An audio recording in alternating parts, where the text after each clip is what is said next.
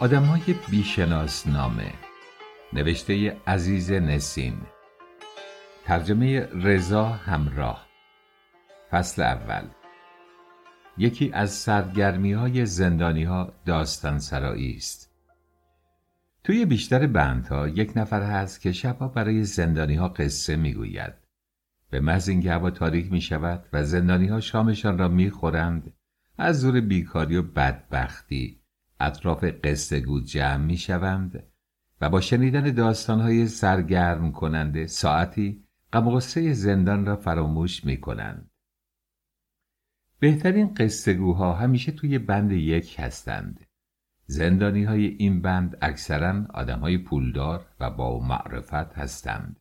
دستشان به دهنشان میرسد. بهتر جور قصه‌گو را میکشند و از لحاظ غذا و جا و سیگار و بقیه مخلفات قصه‌گو را تأمین میکنند. قصه‌گو هم برای جلب نظر زندانی‌ها سنگ تمام میگذارد. طوری با هیجان و علاقه داستانش را شرح میدهد که آب از لب و لوچه زندانی‌ها سرازیر میشود و گذشت زمان را فراموش میکنند. یکی از این قصه‌گوها واقعاً محشر میکرد. زندانی‌های ابد هم تا به حال نظیر او را ندیده بودند. ده‌ها بلکه هزارها رمان خوانده و همه را حفظ بود. آن هم چه رمان‌هایی! پاردین‌ها، شرلوک هولمز، بینوایان، زن نانوا، آهنگران، سه مرد سلحشور و هر کدام از این رمان‌ها را در چند شب برای زندانی‌ها تعریف می‌کرد. بعضی‌ها 10 بار، 20 بار این داستان‌ها را خوانده و یا از قصه‌گو شنیده بودند. با این حال دوست داشتند از زبان عثمان هم بشنوند. قصه گفتن تا نیمه شب طول می‌کشید. درست سر ساعت 12 قصه‌گو مطلب را در جای حساسی قطع می‌کرد و بقیه را برای شب بعد می‌گذاشت. زندانی‌ها که حسابی شنگل و سر و حال بودند با رضایت کف می‌زدند و زیر لحاف‌ها دراز می‌کشیدند. این قصه‌گو یک عیب داشت، چون هروئینی بود. هر وقت مواد به او نمی‌رسید چرت می‌زد. به همین جهت زندانی‌ها مجبور بودند مرتب به او سوک بزنند و از خواب بیدارش کنند. یک روز 500 لیره پول یکی از زندانی‌ها گم شد. این موضوع مثل بمبی بود که توی یک اتاق دربسته منفجر شود. تمام زندانی‌های بند یک را ناراحت و عصبانی کرد. تا آن روز سابقه نداشت توی بند یک چنین جریانی پیش بیاید. زندانی‌های بند یک هم همه آدم‌های چشم و دل سیر و با سابقه بودند و دزدی اموال یکدیگر را بزرگترین و کثیف‌ترین خیانت‌ها می‌دانستند. در نظر آنها یک دزد با شرف هرگز اموال دزدی دیگران را نمی‌دزدد.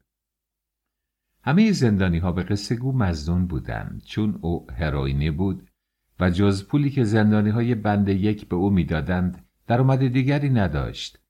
وقتی قصه‌گو فهمید که به او مظنون هستند گفت: رفقا بیایید همه جای منو بگردید. اگه این کارو نکنید بی‌شرفید. ریش سفید بند لحاف و تشک او را وسط اتاق انداخت و رفقا از توی لحاف او پول را پیدا کردند و خودش را هم با اردنگ از اتاق بیرون انداختند. آن شب تمام زندانی‌ها دمق و ناراحت خوابیدند. جای قصه‌گو خیلی خالی بود و آنها میبایست به هر قیمت شده یک قصه‌گوی دیگر پیدا کنند.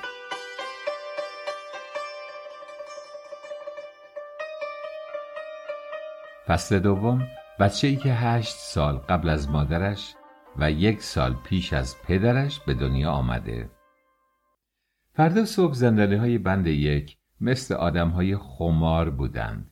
دلشان نمیخواست از رخت خوابهایشان بیرون بیایند. وقتی مأمور زندان برای بیدار کردن آنها آمد، ریش سفید زندان همانطور که زیر لحاف دراز کشیده بود گفت: سرکار ولمون کن، سر به سرمون نذار، حوصله نداریم، دیشب نخوابیدیم. مأمور زندان که قدری ریزه داشت و همه او را نیم وجبی صدا می‌کردند و از جریان مطلع بود جواب داد: بلند شید، قول میدم از زیر زمینم شده یک قصه گوی خوب براتون پیدا کنم. زندانی ها با دلخوری از جا بلند شدند و برنامه هر روزی زندان با قیافه های اخمو و کسل شروع شد. هیچ کس حال شوخی کردن و حرف زدن نداشت. بعد از ظهر زندانی های جدید را آوردند و توی بندها تقسیم کردند. نیم وجبی جوان لاغرندام و رنگ پریده ای را توی بند 1 آورد و به ریش سفید بند گفت این بابا تازه کاره، صلاح نیست بفرستمش تو بندای دیگه. این امشب نگه داریم پیش خودتون، جای عثمان رو بهش بدیم بخوابه تا فردا فکری براش بکنم. زندانی های بند 1 راضی نبودند یک غریبه به اتاقشان بیاید، اما از دیدن قیافه وحشت زده زندانی جدید که مثل بید میلرزید و جرأت نمی‌کرد توی چشم کسی نگاه کند دلشان سوخت. ریش سفید زندان با دلخوری گفت بنشین بابا جون، نترس، راحت باش. زندانی جدید در محلی که نشان داده بودند نشست. یکی از زندانی ها سیگاری به او تعارف کرد. جوان تازه وارد سیگار را گرفت، چون کبریت نداشت منتظر ماند که دیگران به او کبریتی بدهند. پهلو دستی سیگارش را جلو برد. زندانی جدید سیگارش را آتش زد. ریش سفید بند پرسید لاف و دوشک دادی؟ نه. کی هستی و چی کاره ای؟ جوان تازه وارد جواب نداد.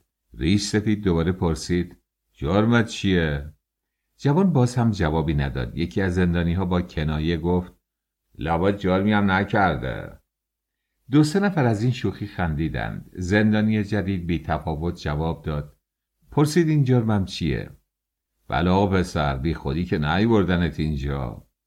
تمام زندانی ها ساکت و با علاقه منتظر جواب زندانی تازه وارد بودند و او خیلی جدی و کوتاه جواب داد هیچ. همه یک بار زدن زیر خنده و زندانی اولی گفت نگفتم جرمی نداره. یک زندانی دیگر به تمسخر گفت بیچاره رو از مسجد گرفتن آوردن اینجا. باز هم همه به صدای بلند خندیدند. ریش سفید بند گفت پسر جون، من به قدر سن تو زندون کشیدم. تو امروز ندیدم یه بنده خدا بگی من فلان کار خلافو کردم افتادم زندون. همه میگن بیگناهیم. زندانی بغل دستی که سیگار به او تعارف کرده بود گفت رفیق جون خجالت نکش، همه ما سر و ته یک کرباسیم. میخوایم وقت بگذره و مشغول باشیم. برای مردم عیب نیست زندون بیافته. از این گرفتاری یا برای هر مردی پیش میاد. تعریف کن جریان چیه؟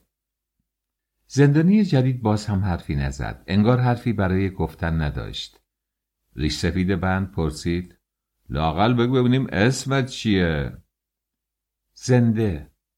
این که اسم نشد. اسم فامیلی چیه؟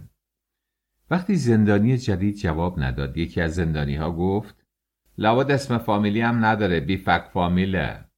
جوانک جواب داد چرا، نام فامیلی دارم. نام فامیلی من مرده است. چی گفتی؟ عرض کردم اسمم زنده، فامیلی مرده. ریش سفید بند با اعتراض گفت پسر ما رو مسخره کردی؟ نه والا، همینه که عرض کردم. من آدم زنده‌ای هستم که خیلی وقت پیش فوت کردم. صدای قهقهه زندانی ها بلند شد. ریش سفید بند گفت بقیه چیزایی نشنیده. یکی از زندانی ها گفت درست میگه، خیال میکنی ما زندگی میکنیم. یکی دیگر گفت ناشکری نکن رفیق، خیلی ها هستن که وضعشون از ما بدتره. مسئله است معروف. یکی رو بردم پای دار، رفیقش گفت قصه نخور، از این بدترش هم هست. محکوم به اعدام گفت احمق، دیگه از این بدتر چیه؟ رفیقش جواب داد بله بدترش هم هست. محکوم به اعدام قبلی رو پیش از دار زدن نشوندن روی سیخ آهنی. زندانی ها زیر لب گفتن 100,000 مرتبه شد که ما هنوز زنده ایم. ریش سفید بند گفت آقای زنده، معلوم میشه سرگذشت تو خیلی شنیدنیه. تعریف کن ببینم چی به سرت اومده. زنده مجبور شد داستانش را تعریف کند و چنین گفت شما باز خوب یا بد زندگی میکنید، اما من اصلا زنده نیستم. زندانی ها به صورت یکدیگر نگاه کردند و با اشاره به هم فهماندند که یارو دیوانه است و بالاخانه را اجاره داده. ریش سفید بند پرسید یعنی تو الان زنده نیستی؟ والا نمیدونم چطور براتون تعریف کنم. شما یه آدمی رو در مقابل خودتون میبینین، درسته؟ بله میبینیم. گول چشماتون رو نخورید، در حقیقت من نیستم. یکی از زندانی ها که حوصله‌اش سر رفته بود گفت یارو ما رو فیلم کرده شراور میگه. ریش سفید بند با اشاره دست آنها را ساکت کرد و گفت این بابا اهل این حرفا نیست، ما خودمون ختم روزگاریم، شلوغ نکنین ببینیم موضوع چیه. یکی از زندانی ها پرسید اینطور که میگی تو حالا اینجا نیستی؟ درسته، یعنی هم هستم هم نیستم. یکی از زندانی ها با تمسخر گفت این آقا را اشتباهی آوردن اینجا، باید میبردنش تیمارستان. زنده نگاه تمسخرآمیزی به او کرد و جواب داد وقتی سرگذشتم و بشنوین تصدیق میکنین خیلی هم سالم هستم. ریش سفید با ملایمت گفت زودتر تعریف کن ببینم جریان چیه؟ زنده نفس بلندی کشید و شروع به تعریف داستان زندگیش کرد. اولین باری که فهمیدم مردم 10 ساله بودم. یکی از زندانی ها پرسید چطور فهمیدی مردی؟ تو ده ما که من اونجا به دنیا اومدم اون روزا مدرسه دولتی وجود نداشت. فقط یه مکتبدار به اسم ملا داوود توی دهکده بود که با سبک قدیم به بچه ها قرآن درس میداد. بعد از مدتی دوندگی و رفت آمد دولت مجبور شد یک مدرسه جدید توی ده ما تأسیس کنه. چون پدر منم جزء سرشناسا و پولدارای دهکده بود تصمیم گرفت اسم منو توی مدرسه دولتی بنویسه. به این جهت یک روز دستمو گرفت و به مدرسه رفتیم. توجه زندانی ها کاملا جلب شده و فهمیده بودند که طرف دیوانه نیست و حتما داستانش هم شنیدنی است. با سکوت کامل به حرفای او گوش میدادند. زنده خیلی شیرین و راحت حرف میزد و بدون توجه به حرفای زندانی ها به داستانش ادامه داد. مدیر مدرسه با پدرم آشنا بود. خیلی گرم و با روی خوش با پدرم دست داد و احوال پرسی کرد. پدرم گفت میخوام اسم پسرم رو توی مدرسه شما ثبت کنم. مدیر جواب داد خیلی کار خوبیه، ماشاءالله پسرت بزرگ شده و کمی هم دیر کردین، شناسنامه‌ش رو لطف کنین تا اسمشو بنویسیم. وقتی آقای مدیر اسم شناسنامه رو برد پدرم کمی مکث کرد و بعد جواب داد فرمودید شناسنامه؟ شناسنامه برای چیه؟ آقای مدیر خیلی جدی گفت بله شناسنامه لازمه. پدرم باز هم خودشو به نفهمی زد و پرسید شناسنامه بنده رو میخواید؟ و دست توی جیبش برد تا شناسنامه خودشو در بیاره. مدیر مدرسه گفت نخیر قربان، شناسنامه بچه رو میخوام. پدرم خندید و گفت بچه نیم وجبی شناسنامه میخواد چی کار؟ آقای مدیر هم خندید و جواب داد بدون شناسنامه نمیتونم اسم کسی رو تو مدرسه ثبت کنم. پدرم ناراحت شد و گفت شناسنامه بچه رو گم کردم، وقت نمی کنم برم براش الماسنا بگیرم، با شناسنامه من اسمشو بنویسین بعدا شناسنامه‌شو میارم. پدرم که دکاندار قصبه بود اینجا هم چونه میزد. هرچه آقای مدیر میگفت امکان نداره پدرم زیر بار نمیرفت و مرتب اصرار میکرد آقای مدیر شناسنامه پدرمو به جای شناسنامه من قبول کنه و میگفت آقای مدیر همه چیز من بالاخره به پسرم میرسه، زمین، خونه، باغ، دکون، تمام زندگی من مال اونه، چطور نمیتونه از شناسنامه من استفاده کنه؟ آقای مدیر بیخودی زحمت میکشی تا پدرمو متقاعد کنه. من دامن کت پدرمو گرفتم و آهسته گفتم بابا بریم پیش ملا داوود، مکتب خونه اون بهتره. پدرم جواب داد راست میگی پسرم، اونجا دیگه شناسنامه نمیخواد، ادارات دولتی کارشکنی میکنن. آقای مدیر که نمیخواست پدرم ناراضی باشه گفت این که مشکلی نیست و زحمتی نداره، یک تقاضا بنویسید بدید اداره آمار، 2-3 روزه شناسنامه‌شو میدن، حیف این بچه رو ببرید مکتب خونه. از مدرسه بیرون اومدیم و یک راست رفتیم جلو مسجد دهکده.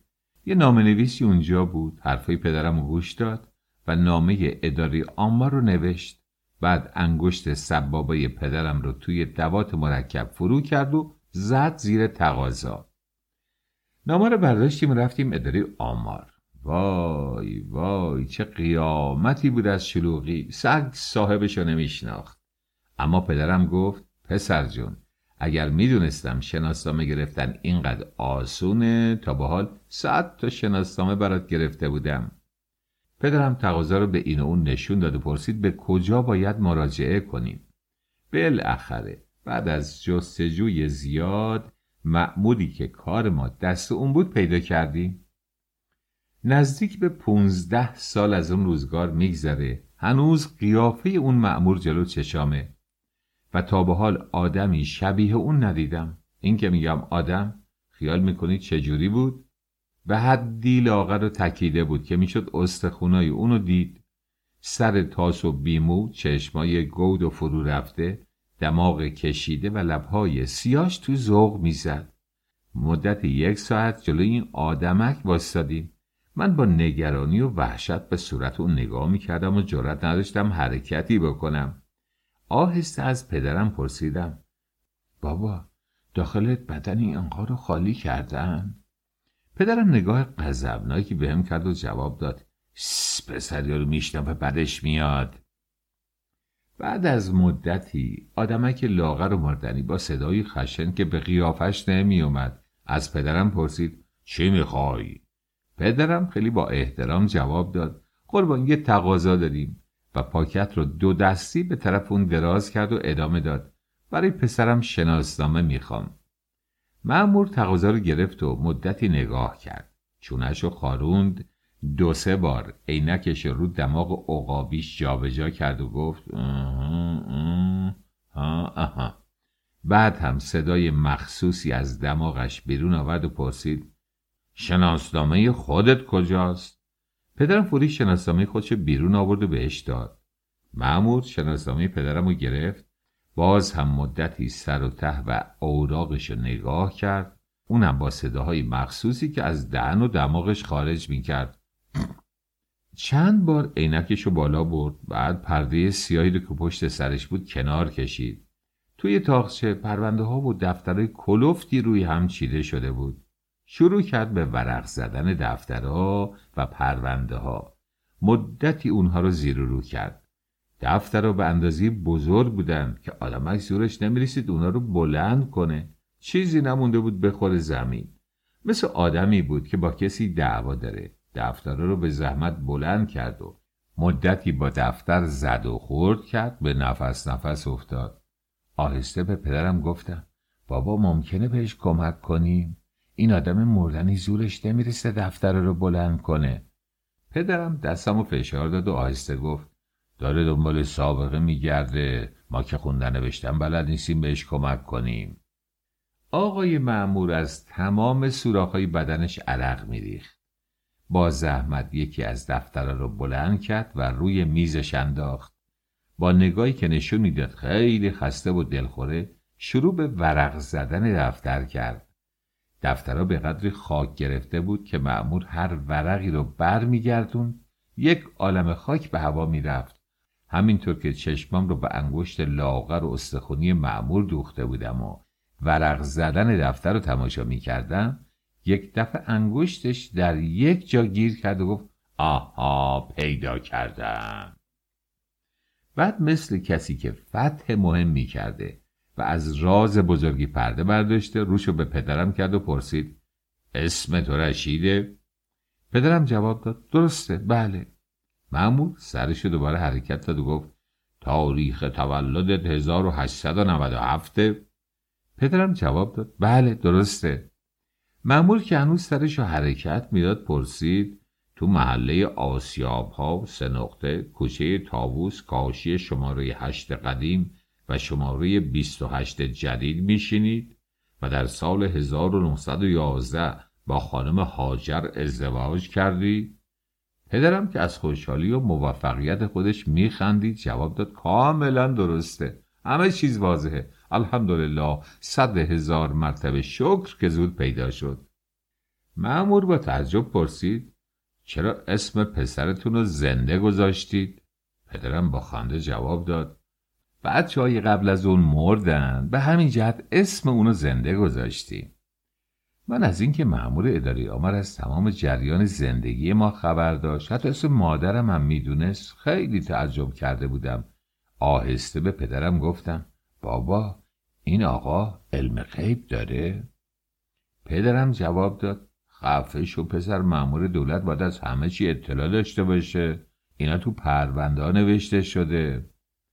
مأمور آمار صدای قروچ قروچ مخصوصی از دهنش بیرون آورد، سرشو به چپ و راست حرکت داد و گفت: آقا جان، ما نمیتونیم به یک آدم مرده شناسنامه بدیم. در کجای دنیا دیده شده برای یک مرده شناسنامه صادر کنن؟ پسر تو خیلی وقت مرده.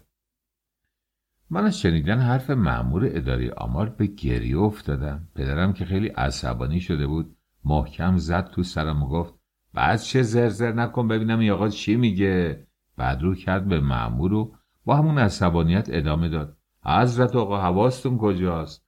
پسر من اینجا واسطاده، شما میفرمین مدتی مرده؟ به جای مأمور من با حق جواب دادم: بابا من مردم، شما خبر ندارین. پدرم این دفعه با دو دستی محکم زد تو سرم و گفت: خفه شو بچه، بذار ببینم مأمور چی میگه. مأمور آمار دفتر رو جلو پدرم گرفت و گفت: ببینید آقا، من که از خودم نمیگم، اینجا نوشته اسم شما رشیده، اسم پدرت محمده، در سال 1897 به دنیا اومدی، در سال 1911 با هاجر عروسی کردی، خدا بهتون پسری به اسم زنده داده. پدرم تمام حرفای مأمور رو تصدیق کرد. حالا نوبت مأمور آمار بود که عصبانی بشه. خب وقتی همه چی درسته دیگه چی میگین؟ پدرم جواب داد: موضوع مرگ بچه درست نیست. مأمور آمار بیشتر عصبانی شد: وقتی کاری به نفع شماست درست، اما به ضررتون باشه درست نیست. پدرم سعی میکرد مأمور رو متقاعد بکنه. گفت: حضرت آقا، موضوع نفع و ضرر نیست، من میخوام بچه‌مو تو مدرسه دولتی بذارم، آقای مدیر شناسنامه‌شو خواسته. مأمور مشت محکمی روی دفتر زد و فریاد کشید: شجره‌نامه شما توی این دفتره، توی دفتر نوشته پسر شما فوت کرده، ما به کسی که مرده شناسنامه نمیدیم، همین و والسلام. صدای گریه من شدیدتر شد و گفتم: بابا جون، من که مردم، چرا به هم نگفتین؟ پدرم کشیده محکمی تو گوشم زد و گفت: خفه میشی پسر یا با دست خودم بکشمت؟ این که تو دفتر بنویسن تو مرده ای که واقعا نمردی. جواب دادم: مأمور دولت که دروغ نمیگه، لابد یه چیزی سرش میشه. پدرم توفی روی زمین انداخت و گفت: گوش نده به حرفش، زر زیادی میزنه. مأمور آمار از حرف پدرم خیلی بعدش اومد و داد کشید: به مأمور دولت در حین انجام وظیفه توهین میکنی؟ پدرم که متوجه شد کار غلطی کرده و ممکنه دردسر برش درست کنن، قدری لحن کلامش رو عوض کرد و به التماس گفت: قربان بنده به شما جسارتی نکردم، با پسرم بودم، بنده از این غلط ها نمی کنم، اونم در محضر شخصی مثل جناب عالی، العیاذ بالله. ببخشید، معذرت میخوام اگه سوء تفاهم میشده.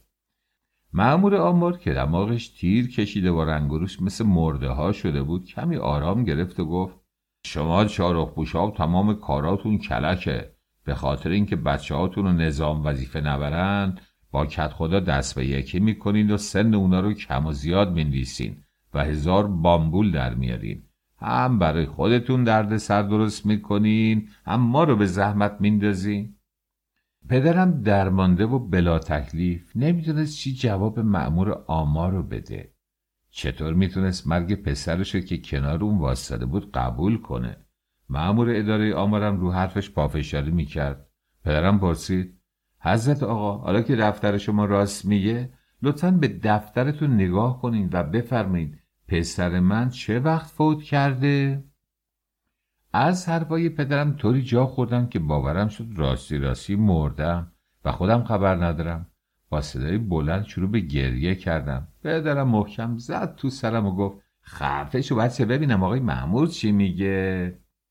مأمور اداره آمار دوباره مدتی ورقای دفترش رو زیر و رو کرد و جواب داد: در سال 1915 هنگام شروع جنگ جهانی به خدمت سربازی رفته. پدرم با حیرت حرف مأمور اداره آمار رو قطع کرد. چه کسی به سربازی رفته؟ مأمور اداره آمار با خونسردی جواب داد: پسرتو میگم که در جبهه جنگ شهید شده. پدرم که چشماش از حلقه در اومده بود فریاد کشید: آقای محترم، بنده در سال 1911 با خانم هاجر ازدواج کردم. اگر همون روز اولم بچه دار شده باشیم، در سال 1915 پسر من 4 ساله بوده. چطور یه بچه 4 ساله رو به سربازی ببرند و در جنگ شهید شده باشه؟ در این مدت که پدرم با مأمور آمار یکی به دو میکرد، عده‌ای که پشت سر ما جمع شده و بی‌صبرانه منتظر نوبت خودشون بودن، با صدای بلند خندیدن. مأمور آمار از خنده مردم بیشتر ناراحت شد. با عصبانیت دفتر رو بست و گفت: همینه که هست، زیاد مزاحم نشید، برید کنار، بذارید به کار مردم برسم. پدرم با التماس گفت: حضرت آقا، به خاطر خدا یه بار دیگه دفتر رو نگاه کنید، شاید اشتباه شده. مأمور آمار با دلخوری دفتر رو باز کرد، مدتی ورق زد و چند بار دماغشو بالا کشید و عینکشو جابجا کرد و جواب داد: حق با شماست، اشتباه شده. از قدیم گفتن اشتباه بر میگرده. در این هنگام زمان شام خوردن زندانی‌ها فرا رسیده بود. مستخدم‌ها در حالی که سینی‌های بزرگ روی سر گذاشته و لخ لخ پایشان را روی زمین می‌کشیدند، با سر و صدای زیاد توی راهروها و بندها راه افتادند. در اتاق‌ها را می‌زدند و صدا می‌کردند: شام چند نفر رو بدم؟ زندانی‌های بند 1 که تحت تاثیر قصه زنده قرار گرفته بودند، دلشان نمی‌خواست شام بخورند. اما ریش سفید بند سکوت را شکست و گفت: بچه‌ها، شام و عشقه. اینجور که زنده شروع کرده داستانش 3 الی 4 سال طول میکشه. فعلا سفره رو پهن کنی، شام رو بخوریم، بقیه داستان بمونه برای بعد از شام. بعد به زنده اشاره کرد و ادامه داد: تو هم بیا جلو، شام تو بخور، خستگی تو بگیر تا بعد از شام زبونت بیشتر باز شه. 2-3 تا از زندانی‌ها با سرعت سفره را پهن کردند. نان و کاسه های آش را وسط سفره گذاشتند و ماست و مخلفات خصوصی خودشان را هم آوردند و همگی با صدا و اشتیاق زیاد به کاسه های غذا حمله کردند. شام زندانی‌ها در میان خنده و شوخی و متلک ها صرف شد. چای های پررنگ و داغ را هم نوشیدند.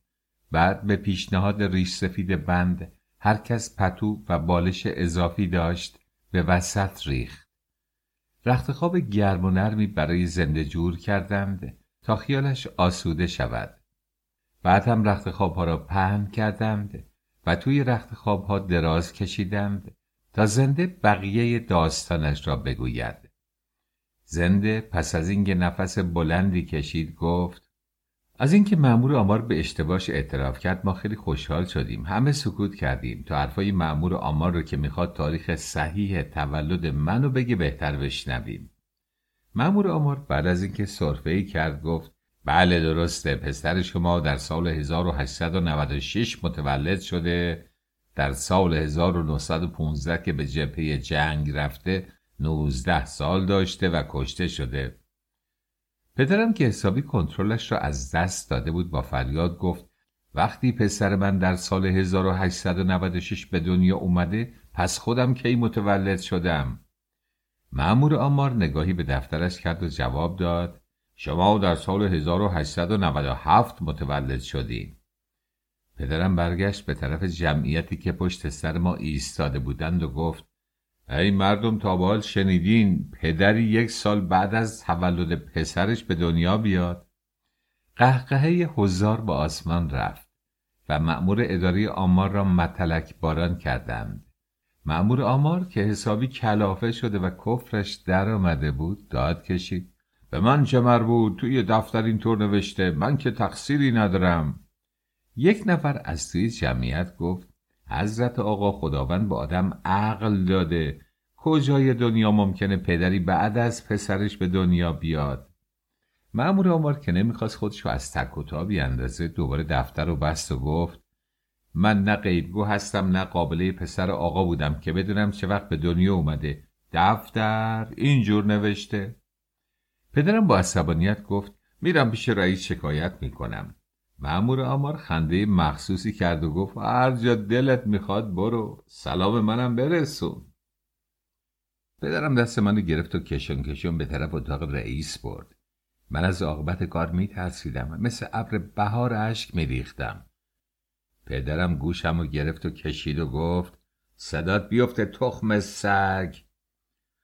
آن یارو از زنده بودن خودش هم شک داشت، چه رسد به زنده بودن یا مردن تو. پدرم در اتاق رئیس رو زد. داخل شدیم. همه چیز رو برای رئیس شرح داد. رئیس مأمور خواست. بعد از مدتی مأمور آمار با دفتر بزرگش اومد. رئیس ازش پرسید شکایت این آقا چیه؟ مگه مشخصات پسرش توی دفتر ثبت نشده؟ مأمور جواب داد چرا قربان، ثبت شده. دفتر رو جلو رئیس باز کرد و ادامه داد ملاحظه بفرمایید چند بار براشو خوندم، نمیفهمن. آقا میخواد به زور برای مورد شناسنامه بگیره. حالا نوبت رئیس اداره بود که برای ما دور بردارد. چنان نگاه غضبناکی به پدرم کرد که انگار پدرم قاتل یا کلاه آقای رئیس رو برداشته و به تندی در حالی که میلرزید پرسید گفتی میخواد برای مورد شناسنامه بگیره؟ این دیگه چه کلکیه؟ دفتر بده به من ببینم.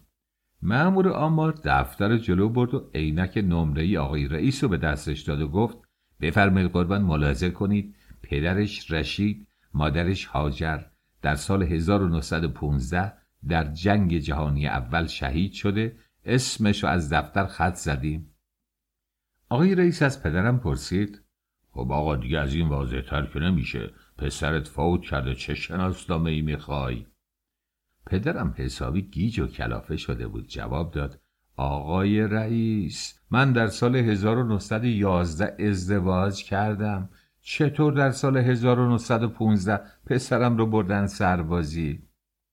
رئیس آمار سر بیموش و کمی دستمالی کرد و جواب داد این که حرف درستیه. ته قلم طلاییشو به دندون گرفت و به فکر فرو رفت. زیر لب یه چیزایی میگفت و سرشو حرکت میداد. پدرم که امیدوار شده بود گفت آقای رئیس خواهش میکنم دستور بدید اشتباه دفتر رو درست کنن.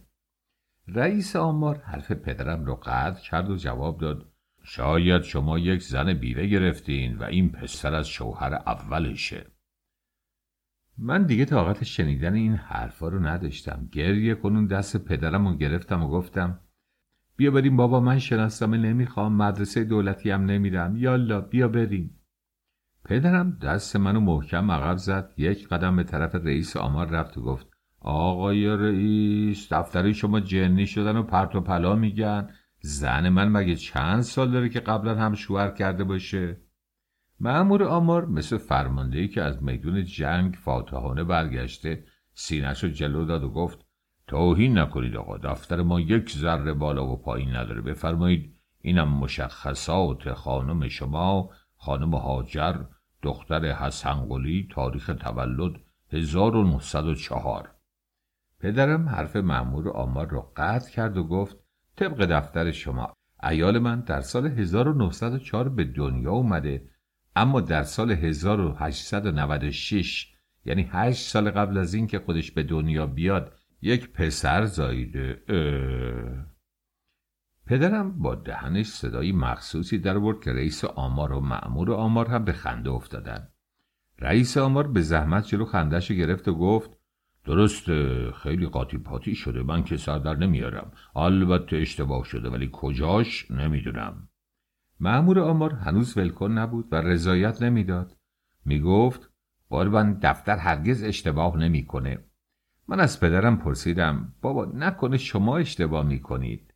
پدرم دلخور و عصبانی نگاهی به صورتم کرد و جواب داد تو دیگه خفه شو. رئیس اداره باز هم مدتی اوراق دفتر رو زیر و رو کرد ولی چیزی سر در نیورد. مثل غریقی که داره خفه میشه دفتر رو روی میز پرت کرد و گفت هیچ کارش نمیشه کرد، همینه که هست. پدرم که زورش به رئیس اداری آمار نمیرسید دق دلیش رو سر من خالی کرد، بامبی محکم تو سرم زد و گفت خاک بر سر، مدرسه دولتی میخوای چی کار؟ برفرضم که 10-20 سال رفتی مدرسه تازه مثل اینا میشی، هر رو از بر تشخیص نمیدی. پدرم دست منو گرفت و با عصبانیت به دنبال خودش کشید. از اتاق رئیس آمار بیرون اومدیم و چون دیگه هیچ امیدی نداشتیم به طرف خونه راه افتادیم. بله رفقا، 10 ساله بودم که برای اولین بار فهمیدم مردم. یک نفر زندانی که پهلوی دست زنده نشسته بود گفت بس تو الان شناسنامه نداری؟ نه رفیق. بعدنم نرفتی شناسنامه بگیری؟ خیلی زحمت کشیدم، مدت تا دوندگی کردم شناسنامه بگیرم اما نشد که نشد. هر جا که به نفع دولت باشه یقمو میگیرن، میگن تو زنده ای و حقشونو میگیرن و هر موقع به ضرر دولت باشه روی یه پا میستند و ثابت میکنن که من مردم و حقم رو بالا میکشم. راستش بعضی وقتا خودم هم شک میکنم، نمیدونم زندم یا مردم. در این موقع صدای صوت مأمور زندان بلند شد و توی بندها صدای نکره و گوشخراش جارچی ها موقع خواب را اعلام کرد. زندانی های بند 1 که از سرگذشت زنده خوششان آمده بود زیر لحافا رفتند با امید اینکه فردا شب بقیه داستان شیرین و جالب او را بشنوند. فصل 3 عقد از شیرازی. فردای آن روز چیزی نمانده بود که اختلاف نظر شدیدی بین زندانی های بند 1 بر سر قصه گفتن زنده پیش بیاید. عده‌ای اصرار داشتند صبح ها هم قصه بگوید و بعد از خوردن صبحانه آنها را سرگرم کند. اما چند نفر دیگر مخالف بودند زنده صبح ها قصه بگوید.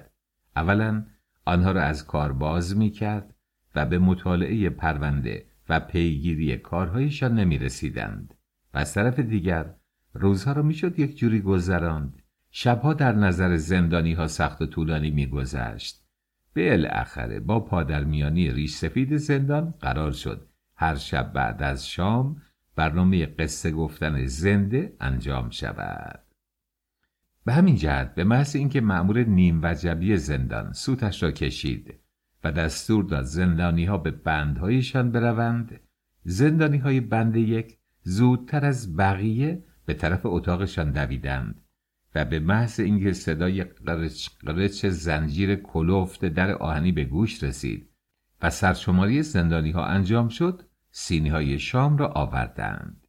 ریش سفید بند صدا زد بچه زود باشین، سفره رو پهن کنین و زود شومتون رو بخورین تا قصه شروع بشه. زندانی ها مثل آدمهایی که میخواهند مسابقه غذا خوردن بدهند به سفره حمله کردند. بعد از صرف شام ریش سفید زندان با صدای کشدارش دستور چایی داد. ای قبچی 10-15 تا چایی تازه دم بفرست اینجا.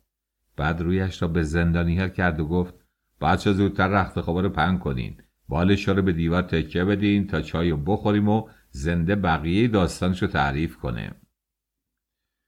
زندانی ها مثل آدمایی که میخواهند مسابقه غذا خوردن بدهند به سفره حمله کردند. قهوه‌چی چای را آورد و به بزرگترها تعارف کرد. ریش سفید بند استکان اول را جلو زنده گذاشت و گفت پسر جون زود چای بنداز بالا و قصه رو شروع کن. شب و روزای تلخ و طولانی زندون رو باید با صحبتهای شیرین کوتاه کرد. زود باش، وقت طلاست، بخور و شروع کن. زنده چای را داغ و داغ خورد، استکان را به شاگرد قهوه‌چی داد و شروع کرد. خب رفقا کجا مونده بودیم؟ ریش سفید بند جواب داد اونجامون که اسم تو توی دفتر آمار جز شهدای جنگ ثبت شده و بهت شناسنامه ندادن. بعد چی شد؟ بله، شناسنامه بهم ندادن. مدرسه دولتی منو قبول نکرد. مادر خدا بیامرزم قبل از من 5 تا بچه به دنیا آورده بود. هر 5 تا مرده بودن. به همین جهت اسم منو زنده گذاشتن. اما دولت منو جزء مرده ها حساب می کرد. تو قصبه ما مکتبداری بود به اسم ملا داوود. رفتم اونجا درس بخونم. یه دختر همسایه داشتیم که اسمش اقدس بود. اجداد اون ایرونی و اهل شیراز بودن. دختر در زیبایی نظیر نداشت. چشمای سیاه و بزرگش آدمو دیوونه می کرد. ما دوتا رو از بچگی برای هم ناف برون کرده بودن. یکی از زندانی ها پرسید ناف برون دیگه چیه؟ زنایی که با هم دوست و خواهرچه هستن وقتی باردار میشن با هم عهد میبندن اگه بچه یکی دختر و بچه اون یکی پسر بشه با هم ازدواج کنن. از این سنت ها تو روستاها و قصبه ها زیاده. وقت تولد این نوزادها و موقع بریدن نافشون اونا رو برای هم نامزد میکنن و اونا مجبورن با هم ازدواج کنن. خلاصه اقدس تو مدرسه دولتی درس میخوند و من به مکتبخونه ملا داوود میرفتم و منتظر بودم چه وقت شناسنامه‌ام صادر بشه تا منم بتونم به مدرسه دولتی برم. بیشتر روزا به بهانه دیدن اقدس به مدرسه دولتی میرفتم. به نرده های حیات مدرسه تکیه میدادم و ساعتها جست و خیز و بازی بچه رو تماشا میکردم. ولی از درست شدن شناسنامه‌ام خبری نبود. پدرم از بس که دوندگی کرد و از این اداره به اون اداره رفت کفرش در اومد و از خیر گرفتن شناسنامه گذشت. منم که حسابی بزرگ شده بودم و میدیدم مکتب ملا داوود به دردم نمیخوره. از خیر درس خوندن گذشتم و به کار کشاورزی مشغول شدم. چند سال گذشت. رفقای همسن و سال منو به سربازی احضار کردم اما هیچ کس به من کاری نداشت. آخه تو دفتر دولت من جز شهدای جنگ بودم. رفقای من خدمتشون رو تموم کردن و به سر کار زندگیشون برگشتن. همشون بساط عروسی را انداختن و سر و سامون گرفتن. اما من بلا تکلیف و سرگردان بودم. از خجالت هم نمیتونستم تو قوخونه آبادی برم. از طرفیم اقدس هر روز نق میزد و فشار می آورد که زودتر عروسی کنیم. دختر حق داشت. خوشگلترین دختر آبادی بود. همقدای اون 2-3 تا بچه هم داشتن و اون بلا تکلیف مونده بود. خواستگارای زیادی اطراف اونو گرفته بودن و شیربهای هنگفتی جلو پدرش میریختن. پدر و مادر اقدس هر روز پیغام میفرستادن دختره داره پیر میشه. اگه مرد میدون نیستی زودتر بگو جان ما رو خلاص کن. اما از دست من کاری ساخته نبود. نه دولت اجازه میداد عروسی کنم نه دلم میومد از اقدس دست بردارم. به قدری دوستش داشتم که حاضر بودم جونمو بدم ولی اقدس رو از دست ندم. اقدسم منو از جونش بیشتر دوست داشت. یه روز دختره به باغ پدرم که کار میکرد اومد و رو کراس گفت چرا پدر و مادرت رو به خواستگاری من نمیفرستی و کارو تموم نمی کنی؟ مجبور شدم حقیقت رو بگم. تا سربازی من تموم نشه نمیتونم عروسی کنم. پرسید چرا سربازی نمیری؟ نکنه عیب و علتی داری؟ جواب دادم خیلی هم سالمم، فقط به خاطر شناسنامه کارم لنگه. اقدس چشاش رو که پر از اشک شده بود به صورتم دوخت و گفت من این حرفا رو نمیفهمم. پدر مادرم خیلی بهم فشار میارن. 1 هفته مهلت داری، یا کارو تموم کن یا مانع بخت من نشو. اینو گفت و با قهر رفت. دنیا پیش چشمم تیره و تار شد. دختری که در زیبایی لنگه نداشت و تمام جوانای آبادی آرزوی وصل اونو داشتم، به خاطر نداشتن شناسنامه داشت از دستم میرفت. همون شب هر دو پامو توی کفش کردم و به پدرم فشار آوردم که اگه اقدس رو برام نگیرید سر به نیز خواهم رفت و خودمو خواهم کشت. پدرم ناچار شد برای خواستگاری اقدس بره و به هر ترتیبی هست ما عقد مذهبی بکنیم و زن و شوهر بشیم. بعد از اینکه کار شناسنامه‌ای درست شد ازدواج ما تو دفتر ثبت بشه. فردا صبح پدرم برای پدر اقدس پیغام فرستاد که برای تعیین شیربها و صحبت درباره شرایط عروسی به خونه ما بیان.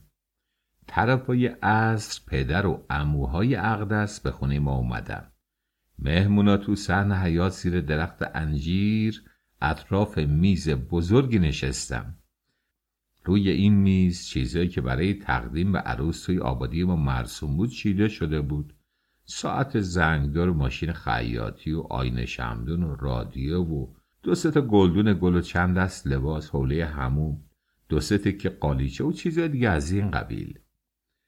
بعد از اینکه مهمونا چای و شربت خوردن، صحبت شروع شد. در این مجالس خانواده داماد سعی میکنن با شمردن محاسن پسر و کوچک کردن عروس امتیازات بیشتری بگیرن.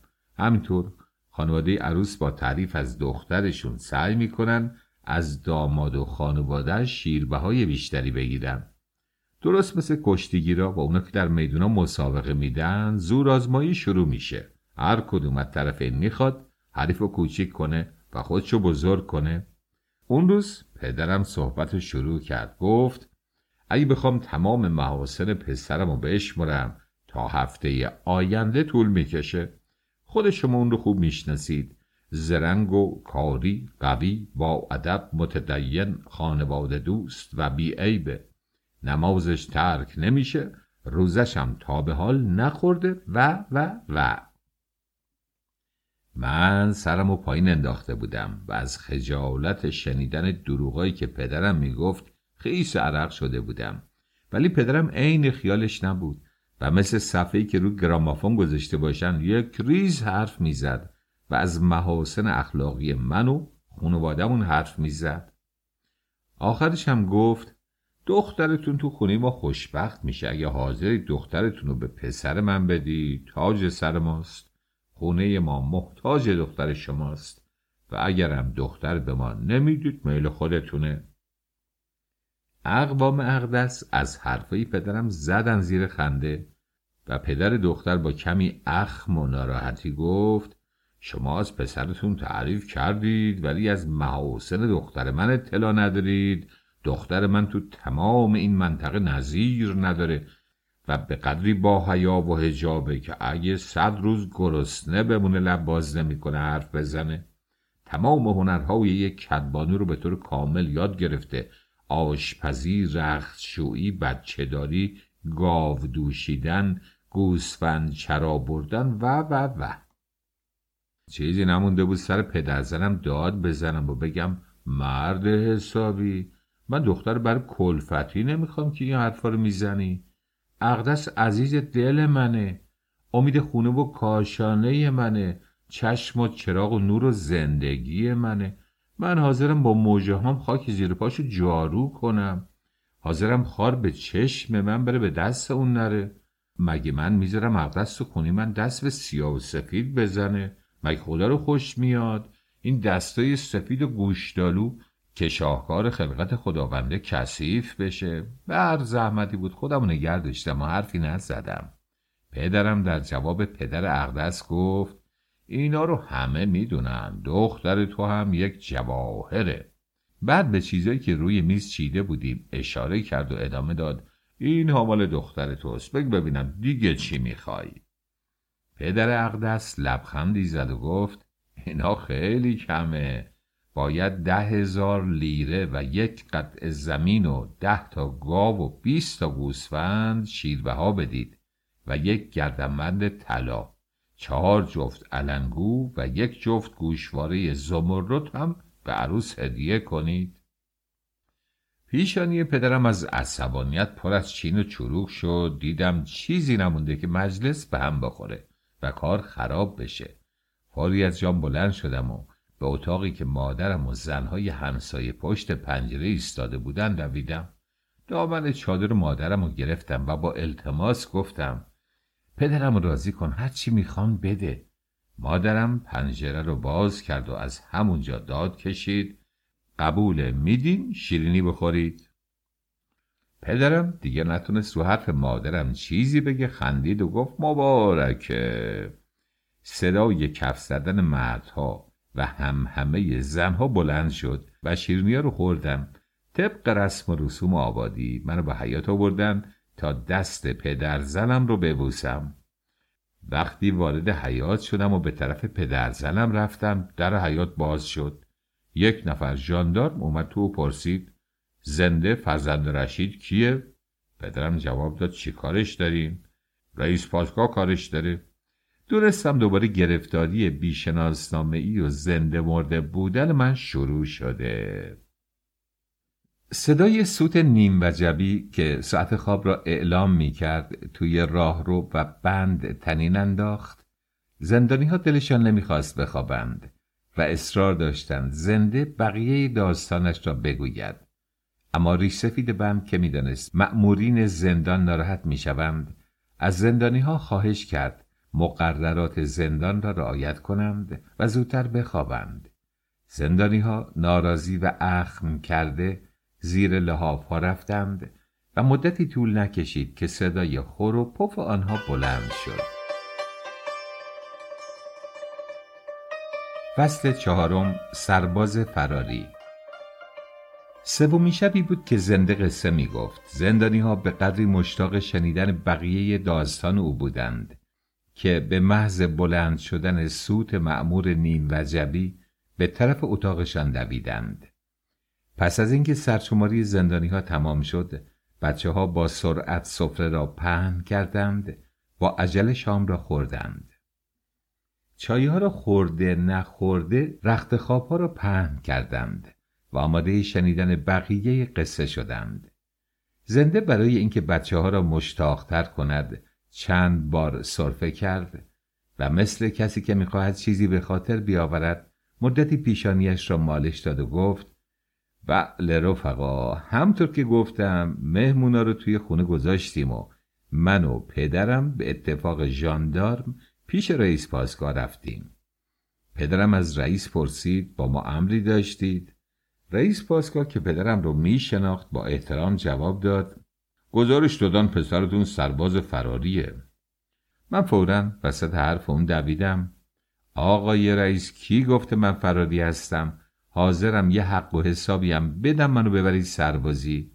پدرم هم گفت پسر من تقصیر نداره، طبق مدارک دولتی در 3 سالگی در یکی از جنگ ها شهید شده، کسی که مرده نمیتونه سربازی بره. رئیس پاسگاه به گمان این که پدرم از رو تمسخر این حرفا رو میزنه خیلی ناراحت شد و گفت این شوخی ها در شأن شما نیست. پدرم با همون خونسردی جواب داد به جون شما شوخی نمی کنم، خیلی هم جدیه. رئیس نمیخواست باور کنه، با خشونت پرسید هیکل به این گندگی جلو من واسطه، شما میفرمایید در جنگ شهید شده، بنده رو دست انداختین؟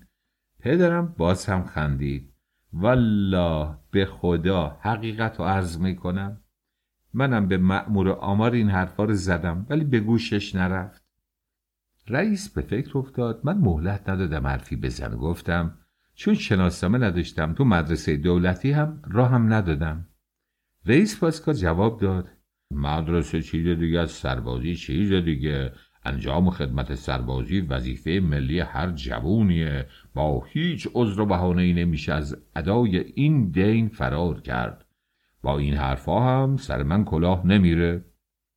من گفتم آقای رئیس والله من از خدا میخوام منو به سربازی ببرید و به هم یک شناسنامه بدید.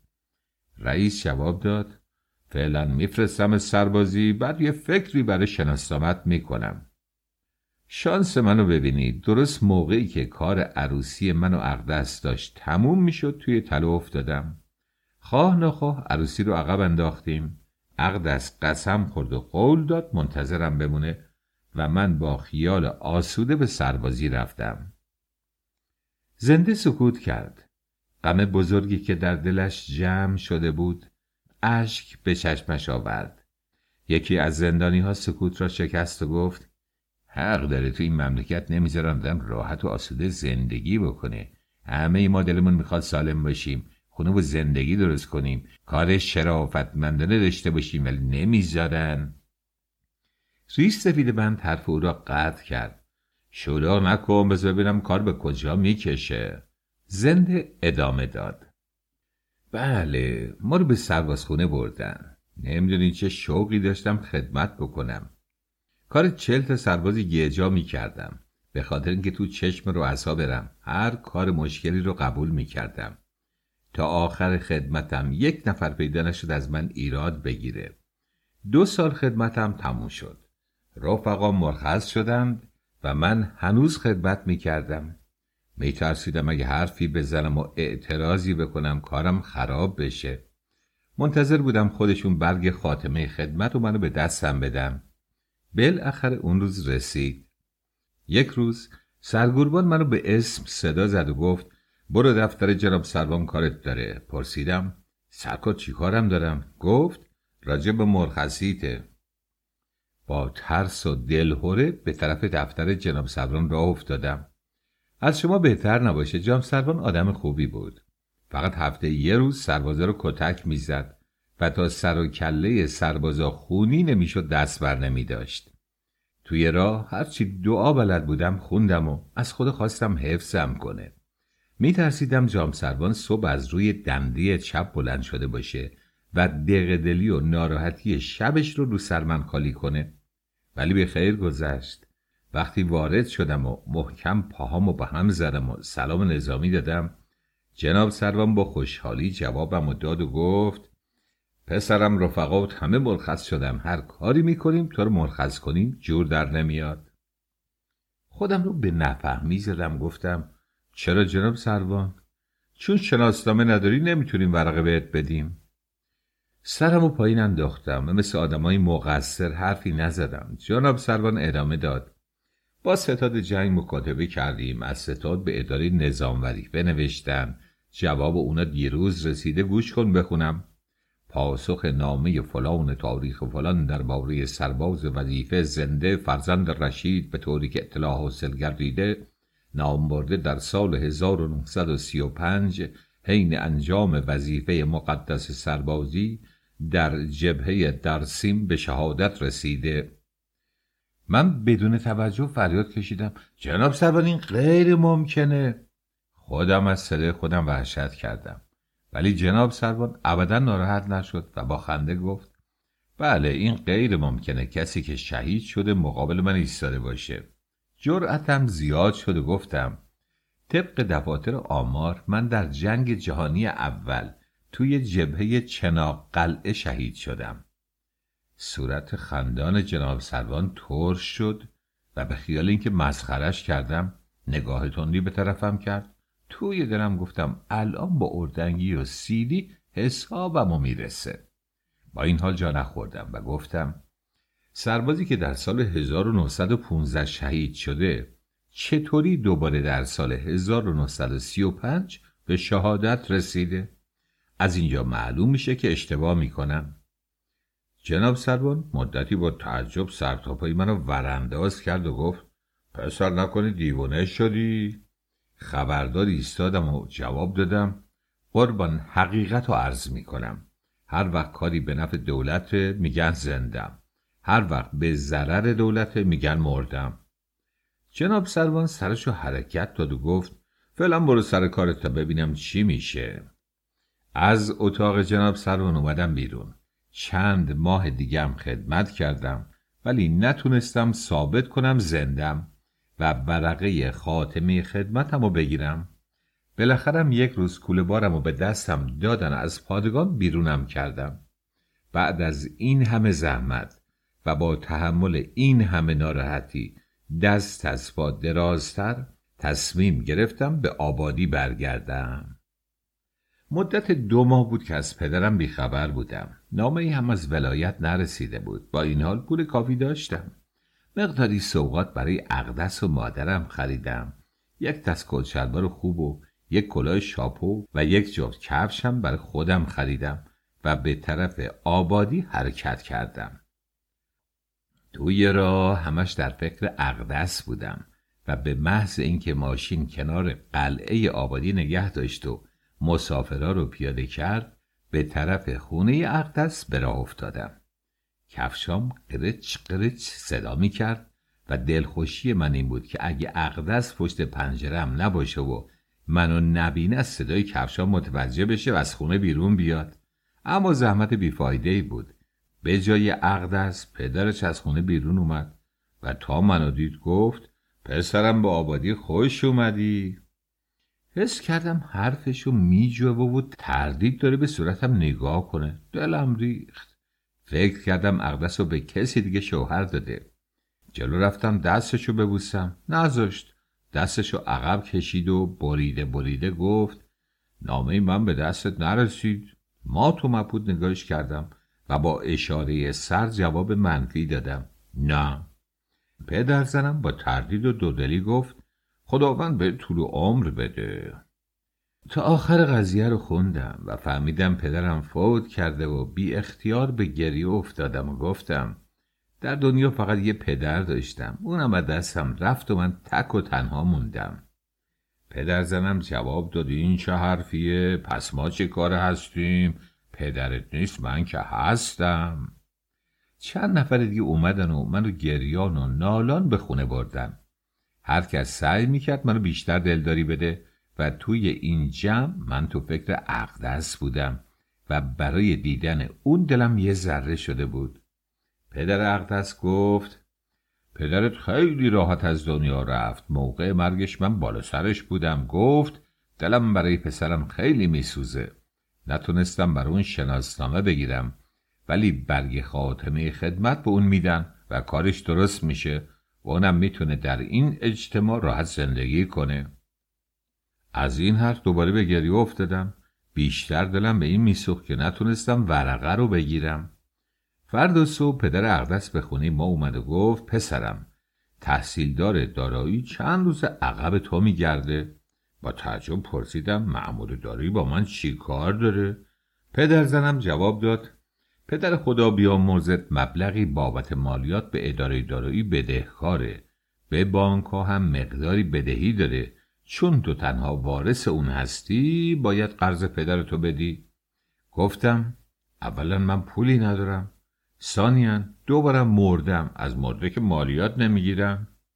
جواب داد والا پسرتون باید قرضای پدرتو بدی تا بتونی ارث اون رو بگیری. از قدیم گفتن مردن حق و میراث حلال. بالاخره چون پدرم ثروت زیادی داشت و پدرزنم نمیخواست این میراث رو دولت ببره، خودش ترتیب کارا رو داد. پول زیادی با نزول گزاف برام تهیه کرد. تمام بدهی‌های پدرم رو دادم و به امید اینکه ارث اون رو بگیرم تا گلو زیر بار قرض رفتم.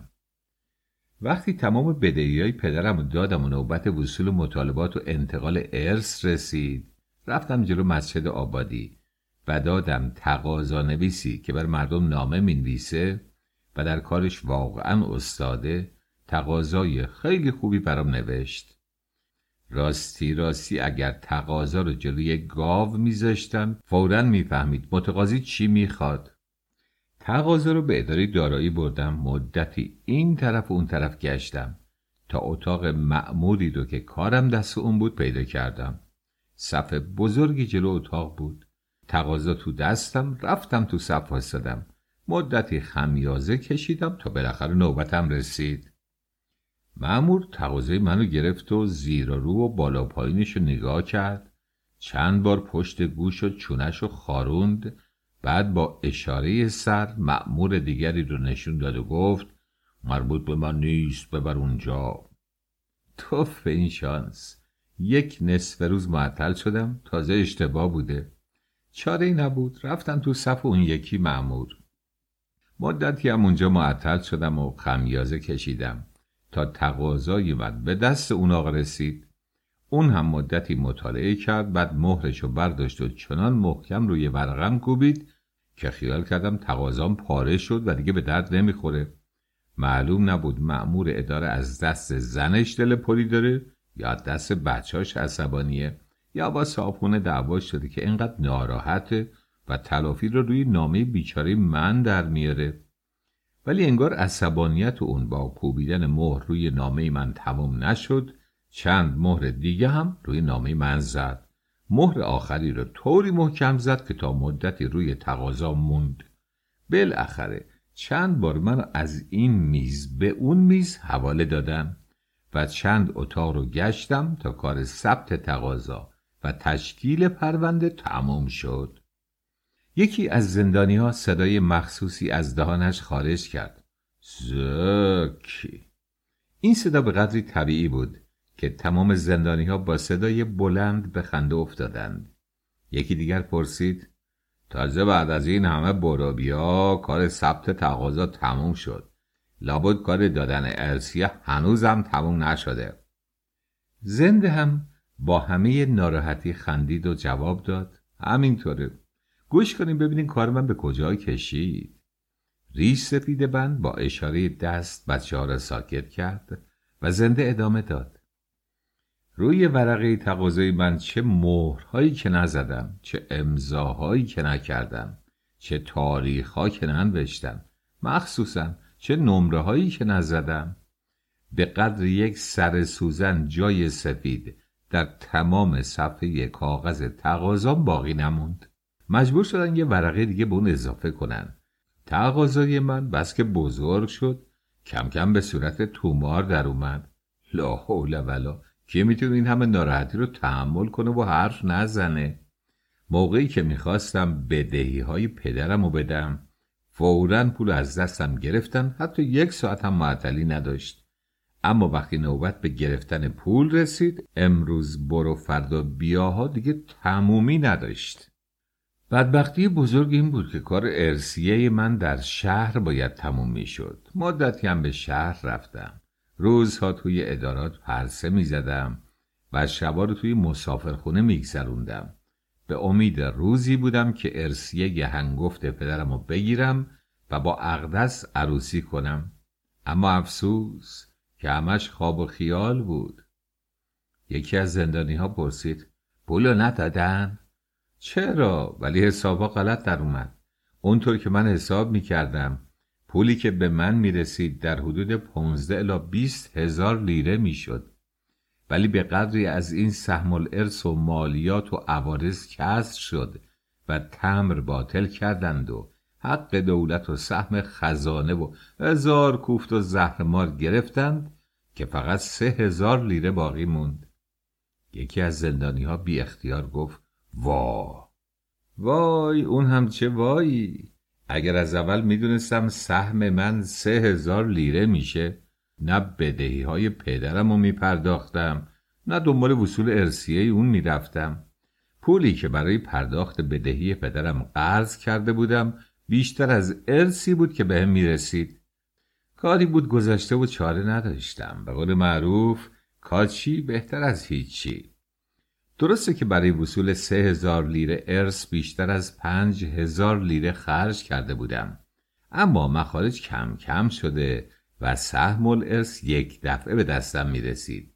کار داشت تموم می شد و ماهی به دومش رسیده بود که آخرین امضا رو کردم و برگ پرداخت پول رو گرفتم و بردم صندوق. رئیس صندوق که منو خوب می شناخت برگر رو گرفت و نگاهی کرد و گفت: بسیار خوب، درسته. از شنیدن این حرف به قدری خوشحال شدم که دلم میخواست برقصم. رئیس صندوق اوراق پرونده رو بررسی میکرد و میگفت: برگ پرداخت بدهی بانک، برگ سپرده، برگ مفاسد حساب مالیاتی، عوارض شهرداری، تمرش هم که درسته، دستور رئیسم که هست، عالیه، هیچی کم و کسری نداره. از خوشحالی نیشم باز شد. افسوس که خوشحالی من زیاد طول نکشید. رئیس صندوق همینطور که پرونده رو بررسی میکرد گفت: توف. پرسیدم چی شده؟ هیچ، فقط شماره پروندت رو اینجا ننوشتم. تکلیف چیه؟ باید بری فوری بدی شماره رو بنویسم. قربان تو رو به خدای فکری بکن، از خستگی پدرم در اومده. شماره میخواد چی کار؟ من امضا میکنم ولی تا شماره نباشه صندوقدار پولتو نمیده. خودت میدونی به من ربطی نداره. رفقا اگه کارد به هم میزدن خونم بیرون نمی اومد. رئیس صندوق دلش به حالم سوخته بود گفت: داداش بی خود معطل نشو، فرصت از دست میره، برو فوری شماره بگیر و بیار. بغض کرده جواب دادم: تا من برم اون اداره و برگردم شب میشه، چطور فردا صبح بیام؟ رئیس صندوق سرشو حرکت داد و گفت: فردا آخرین روزی که میتونی پولتو بگیری. طبق قانون اگر پرونده‌های ارثی تا 6 ماه تموم نشه، تمام پول به صندوق دولت تعلق میگیره. فردا درست 6 ماه مهلت تو تموم میشه. امروز باید شماره رو بیاری و فردا پول رو بگیری. بی اختیار شروع به داد و بیداد کردم. رئیس صندوق آدم خوبی بود، با خوشرویی گفت صدا تو بنداز، ممکنه به گوش رئیس اداره برسه و خیال کنن در حین انجام وظیفه به مأمور دولت توهین میکنی، اون وقت خر بیاره باقالی بار کن. با صدای آهسته پرسیدم حالا تکلیف چیه؟ همون که گفتم، باید تو آخر وقت فردا پول تو بگیری. اگه بانک تعطیل بشه و نگرفته باشی پول از دستت رفته، بدو وقتو تلف نکن. مثل باد شروع به دویدن کردم. پله ها رو 2 تا یکی پایین اومدم. یکی از زندانی ها گفت بیچاره چقدر دوندگی کرده. زنده آهی کشید و جواب داد حالا کجاشو دیدی؟ این رشته سر دراز دارد. وقتی میخواستم به مدرسه برم زنده نبودم، وقتی به سربازی احضارم کردن زنده بودم، اما موقع مرخص شدنم مرده بودم. قرضای پدرمو که میدادم زنده بودم، اما وقتی میخواستم سهم الارث رو بگیرم مرده بودم. مدتی از نیمه شب گذشته بود و زندانی ها مجبور بودند بخوابند. با دلخوری داستان را نیمه تمام گذاشتند و زیر لحاف‌هایشان رفتند، در حالی که همه دلشان میخواست اگر تا صبح هم شده بنشینند و بقیه داستان زنده را بشنوند. داستان جالبی بود، ولی مجبور بودم تا فردا شب صبر کنم.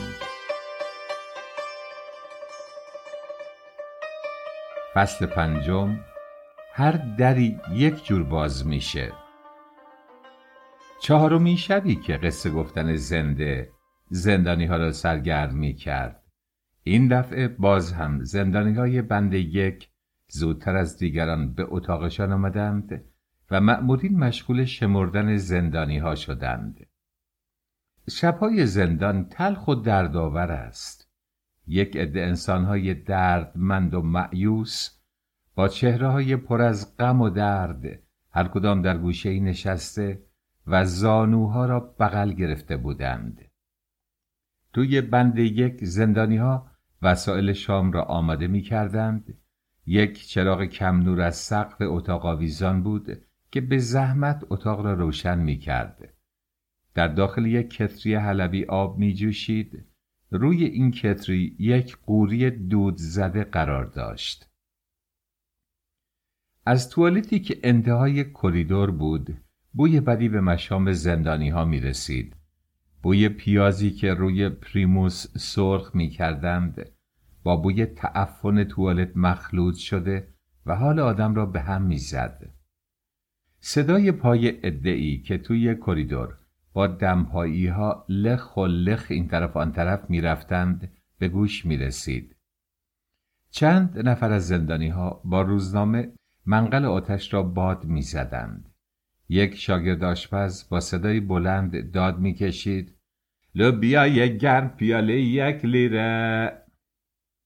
ریش سفید بند زنده را صدا زد پسر بیا جلو شامتو بخور. زنده مثل آدمهای مسخ شده و بی اراده کنار سفره نشست. شام را با عجله خوردند و سفره را جمع کردند. قبل از اینکه چای آماده شود یکی از زندانی ها گفت بچه ساکت باشین، زنده میخواد قصه رو شروع کنه. انگار تمام زندانی ها منتظر این پیشنهاد بودند. هر کس هر کاری داشت ول کرد و همه سر جایشان نشستند. زنده آه طولانی کشید. میخواست با این آه سوزناک تمام غمها و دردهایش را بیرون بریزد. ریش سفید زندان گفت پسرم حرف بزن، تعریف کن ببینم آخر کارت به کجا رسید. زنده سرش را حرکت داد. چشم میگم، اما به این زودی داستان من تموم نمیشه. لااقل دلم سبک میشه. بعد کمی مکث کرده و پرسید کجا مونده بودیم؟ یکی از زندانی ها فوری جواب داد اونجا موندیم که مثل باد شروع به دویدن کردی. پله ها رو 1-2 تا پایین اومدی بعد اینکه نمره پرونده رو بیاری.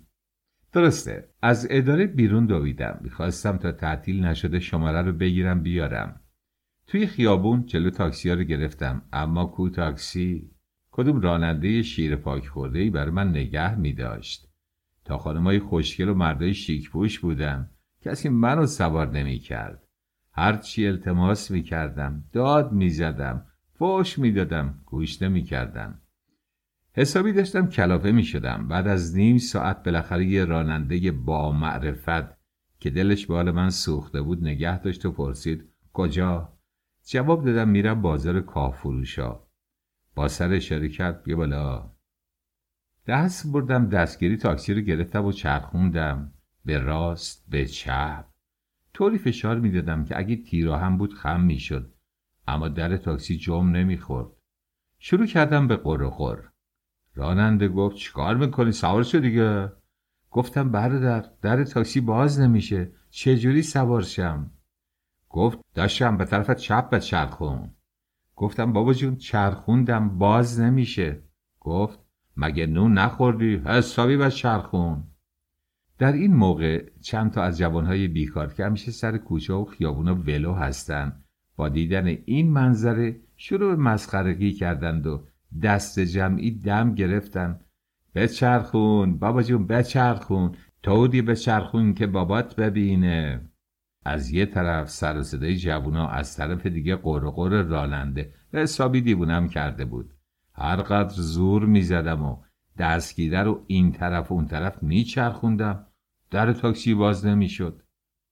راننده دستشو از پشت فرمون بغل دستیش دراز کرد و گفت تا مثل این که چپ و راست رو گام کردی، نگاه کن لااقل یاد بگیر. با یه انگشت دستگیره رو بالا کشید و چرخوند. در تق صدا کرد و باز شد. فوری پریدم بالا و سوار شدم. از خجالتم صدام در نمی اومد، ولی راننده ولکن نبود. پشت سر هم حرف میزد. خدایا تو این دنیا چند جور مخلوق داری؟ به ارحم الراحمین از شکر که به این آدمایی به دست و پا روزی میدی. یکی از مسافرهای تاکسی هم پشتی راننده در اومد. حق داری، جوون به این سن و سال هنوز چپ و راستش رو نمیشناسه. راننده وقتی دیدی یه نفر پشتیش در اومد روغنش رو بیشتر کرد و گفت منو بیچاره باید با مسافرها درس بدم. بابا جون این ماشین خارجی از گل نازک‌ترن، نباید باشون کلنجار رفت. میل زورخونه که نیست حتی رو اومد باز کنی.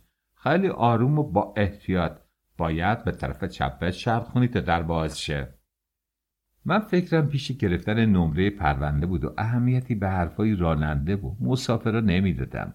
برای اینکه بحث ما تموم بشه خیلی آروم و مؤدب گفتم حق با شماست، اما منم تقصیر ندارم. کارم گیر کرده، حواسم سر جاش نیست، نتونستم درو باز کنم. ولی راننده به این زودیا رضایت نمیداد. گفت بابا جون کسی که نتونه در تاکسی رو باز کنه زنده موندنش تو دنیا بی خودیه. چیزی نمونده بود که 4 تا متلک بار راننده کنم و بگم آخه فلان فلان شده. تو آدم زنده پیدا کن بعد وظیفش رو بگو. ولی ترسیدم وسط راه تاکسی پیادم کنه و کارم ناتموم بمونه. زبونم و گاز گرفتم و خفه شدم. اما این دفعه یکی دیگر مسافرها که موهاش سفید بود شروع کرد و گفت علتش اینه که دقت نمی کنن، دلشونم به مال مردم نمی سوزه. دلم میخواست شنون با مشت تو دهن این پیرمرد بزنم که تا آخر عمرش لال بشه و تو کار دیگران دخالت نکنه، اما کار پروندم خراب میشد. راننده در جواب مسافر گفت والا پدر جون من که دیگه تنگ اومدم، روزی 100,000 دفعه باید باز کردن و بستن در رو به مسافرها یاد بدم. کاش که دولت یه مدرسه برای مسافرها باز میکرد. مسافر جواب داد پسر جون این کارا مدرسه رفتن و دوره دیدن لازم نداره، آدم باید یه کمی شعور داشته باشه. بیا و اینو درست بکن. به صورت مسافر دیگه نگاه کردم. خدا میکردم یکی از اینا دلش رحم بیاد و بگه بس کنیم بابا، اینقدر بیچاره رو خجالت ندیم. اما صدا از کسی در نیامد. عین خیالشون نبود. یک کمی دیگه که رفتیم مسافر مسن به راننده گفت پسرم من اینجا پیاده میشم. راننده ماشین رو نگه داشت و با ناراحتی و بی‌ادبانه گفت یالا مطل نکن. حالا نوبت مسافر مسن بود که با دستگیره کشتی بگیره. بعد از اینکه چند بار به طرف چپ چرخوند و خسته شد گفت پسر جون در باز نمیشه. راننده با خشونت جواب داد به طرف راست بچرخون پدر. مسافر گفت شما الان به اون آقا گفتی به طرف چپ بچرخون، حالا به من میگی به طرف راست؟ لا حول ولا، هیچ کس حرف سرش نمیشه. بابا از بیرون باید به طرف چپ بچرخونی، از تو به طرف راست. مسافر مسنم که چند دقیقه پیش با راننده مثل پدر و پسر حرف میزد داد کشید من چه تقصیری دارم؟ تاکسی تو قراضه است. چند تا ماشین پشت سر ما جمع شده و بوق میزدن. راننده با لحن بدی جواب داد پیرمرد خرف، میخواستی کادیلک آخرین مدل ننت رو سوار بشی؟ اینم برای شما زیادیه. یالا جون بکن پیاده شو، پلیس میاد جریمه میکنه. راه بند بود و ماشین به زحمت و خیلی آهسته جلو میرفت. از راننده پرسیدم این چه وضعی آخه؟ چرا خیابونا بنده؟ این که مملکت نشد. راننده یه نگاه تندی به من کرد و جواب داد کجا میخوای بری با این عجله؟ گفتم یه کار اداری فوری دارم، اگه تا ساعت 5 تموم نشه پولی رو که باید بگیرم از دست میره. راننده به قهقه خندید و ساعتشو نشون داد. حواست کجاست خب؟ ساعت 6:30. محکم زدم توی سرم و گفتم بدبخت شدم. این همه مطلق شنیدم، این همه برای تاکسی التماس کردم بدون فایده. بعد از این میخواد تاکسی ها تند برم، میخواد یواش برم، در اونا میخواد باز بشه نشه، دیگه به من مربوط نیست. من فقط فردا رو وقت دارم که نمره پرونده رو بگیرم. ساختمون ادارات دولتی هم اونقدر از هم فاصله دارم که در عرض یک روز ممکن نیست هم شماره رو بگیرم ببرم و هم پولم رو وصول کنم. زندانیان که سکوت کرده بودند یک دفعه به جنب و جوش افتادند. یکی به صدای بلند گفت بیا و درستش کن. بقیه هم یک صدا جواب دادن هی هی هی استاد چجوری درستش کنی؟ دهان زنده خشک شده بود. یادآوری خاطرات تلخ گذشته به قدری در او اثر کرده بود که نتوانست قصه گفتن را ادامه دهد. ریش سفید زندان داد کشید آی قهوه چی؟ چند تا چای تازه دم بیار. شاگرد قهوه چی دوان دوان آمد جلو در ایستاد و با دودلی و تردید گفت قربان نصف شب دستگاه رو خاموش کردیم، اگه میفرمایید روشنش کنیم. ریش سفید زیر لب فحش داد و گفت نه لازم نیست، برو به تمرگ. صدای سوت مأمور نیم وجبی از توی راهرو بلند شد که موقع خواب را اعلام می کرد. ریش سفید بند گفت بچه برین زیر لحاف، الان بی پدر مادر میاد ایسی میگه، بقیه داستان مونه برای فردا شب. زندانی ها با عجله زیر لحاف رفتند و خودشان را به خواب زدند.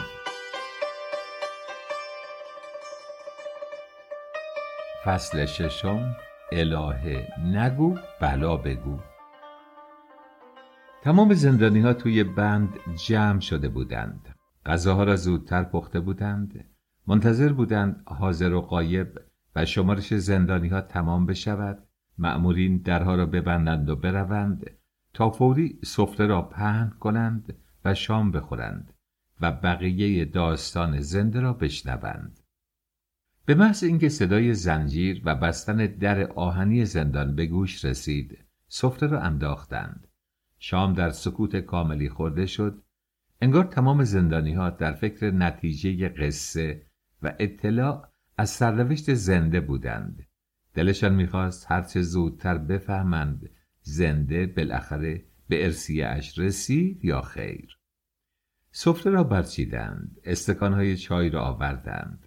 قبل از اینکه کسی چای بخورد یا سیگار آتش بزند، ریش سفید زندان گفت خب زنده زودتر بگو ببینم بالاخره چطور شد؟ ارثیه رو گرفتی یا نه؟ زنده به صدای بلند خندید و گفت شما چه آدمای خوشباوری هستین، خیلی هم عجله دارین. از قدیم گفتن گر صبر کنی سقور حلوا سازم.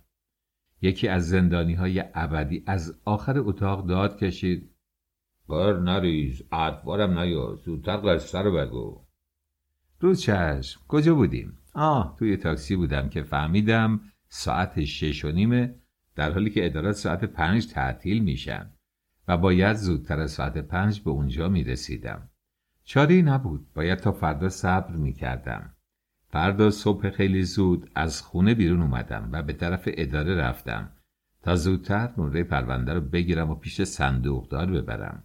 جلو در اداره که رسیدم از این و اون پرسیدم شماره پرونده رو کجا میدن؟ گفتم برو تو سالن از اطلاعات بپرس. رفتم اطلاعات. اونجا دو دختر جوان نشسته بودن. یکیشون یک کلاف بزرگ کاموا توی مچش گرفته بود و اون یکی اونو باز میکرد و گوله درست میکرد. چون نمیخواستم مانع کارشون بشم جلو پنجره ایستادم تا کارشون تموم بشه. منتظر بودم ازم بپرسن چی کار داری؟ ولی اونا حسابی مشغول بودن و به من نگاه هم نمی کردن. وقت می گذشت و پولم از دستم می رفت. دلم مثل سیر و سرکه می جوشید. دو دختر سرگرم صحبت بودن. یکی از دخترها گفت تو فکر میکنی اعظم اون پالتو پوست رو از کجا آورده؟ دومی جواب داد چه میدونم خواهر، خودش میگه قسطی خریدم. نه جونی، من که باور نمی کنم، بگمونم یوسف برش خریده. صبرم لبریز شد. برای اینکه متوجه بشن من اونجا واسدم اوراقی رو که داشتم جلو اونا گذاشتم، اما باز هم توجه نکردم. یکی از اونا میگفت حقوق اعظم به خرید این چیزا نمیرسه. دومی جواب داد به ما چه مربوط، از کجا آورده و کی برش خریده؟ اوا این حرفا کدومه؟ همه که مثل من و تو ساده نیستن. شاید پوست طبیعی نیست، مصنوعیه. مصنوعی طبیعی معلومه که خیلی گرونه. چرا من و تو نمیتونیم از این پالتوها بخریم؟ باز کردن کلاف کاموا تموم شد. یکی از خانم‌ها مجله رو برداشت و شروع کرد به ورق زدن. من جرأت پیدا کردم و گفتم خیلی ببخشید خانم، این نمره. اما بازم به حرفم گوش ندادن. دختر اول گفت من 3 ساله که دارم این پالتو رو میپوشم. دومی جواب داد من 4 ساله اینو میپوشم. مگه با زن نیستیم؟ مگه دلمون نمیخواد هر سال پالتومون رو عوض کنیم؟ این دفعه با صدای بلند گفتم خانم جون، من کجا باید برم؟ دختر اولی نگاهی به کاغذهای من کرد و گفت توی راهرو در 4 دست چپ. رفتم به طرف اتاق 4. آهسته در رو باز کردم و وارد شدم. یه آقایی که داشت پرونده رو به هم میزد، همینطور که سرش پایین بود داد کشید پدر سوخته کجا بودی؟ من جلو در واسادم. آقا سرشو بلند کرد و من دید. اول خنده خنکی کرد و بعد با اخم پرسید چرا بی اجازه میاین تو؟ اینجا اداره است، باید در بزنین و اجازه بگیرین. با لکنت جواب دادم کار فوری دارم. مستخدمم جلو در نبود. با عصبانیت سرم داد زد مگه ما اینجا بیکاریم؟ میبینی که 100 تا پرونده دارم. بگو ببینم چی کار داری؟ اوراق رو میزش گذاشتم. هنوز دهنم رو باز نکرده بودم که گفت آها شما باید بری پیش ابراهیم آقا. ابراهیم آقا کیه؟ چطور نمیشناسی؟ تو این اداره ابراهیم آقا از گاو پیشانی سفید معروف تره. خانم دیگه که پهلوی میز اون نشسته بود گفت برو ته راه رو بپرس نشونت میدم. از اتاق بیرون اومدم. توی راه رو چند نفر که شبیه دربانا بودن رو صندلی‌ها نشسته بودن. در این مدت که برای کارهای انحصار وراثت توی ادارات رفت آمد میکردم با قیافه دربانا آشنا شده بودم. جلو در یکی از اتاقا مردی نشسته بود و دانای تصویر تند و ترق مینداخت.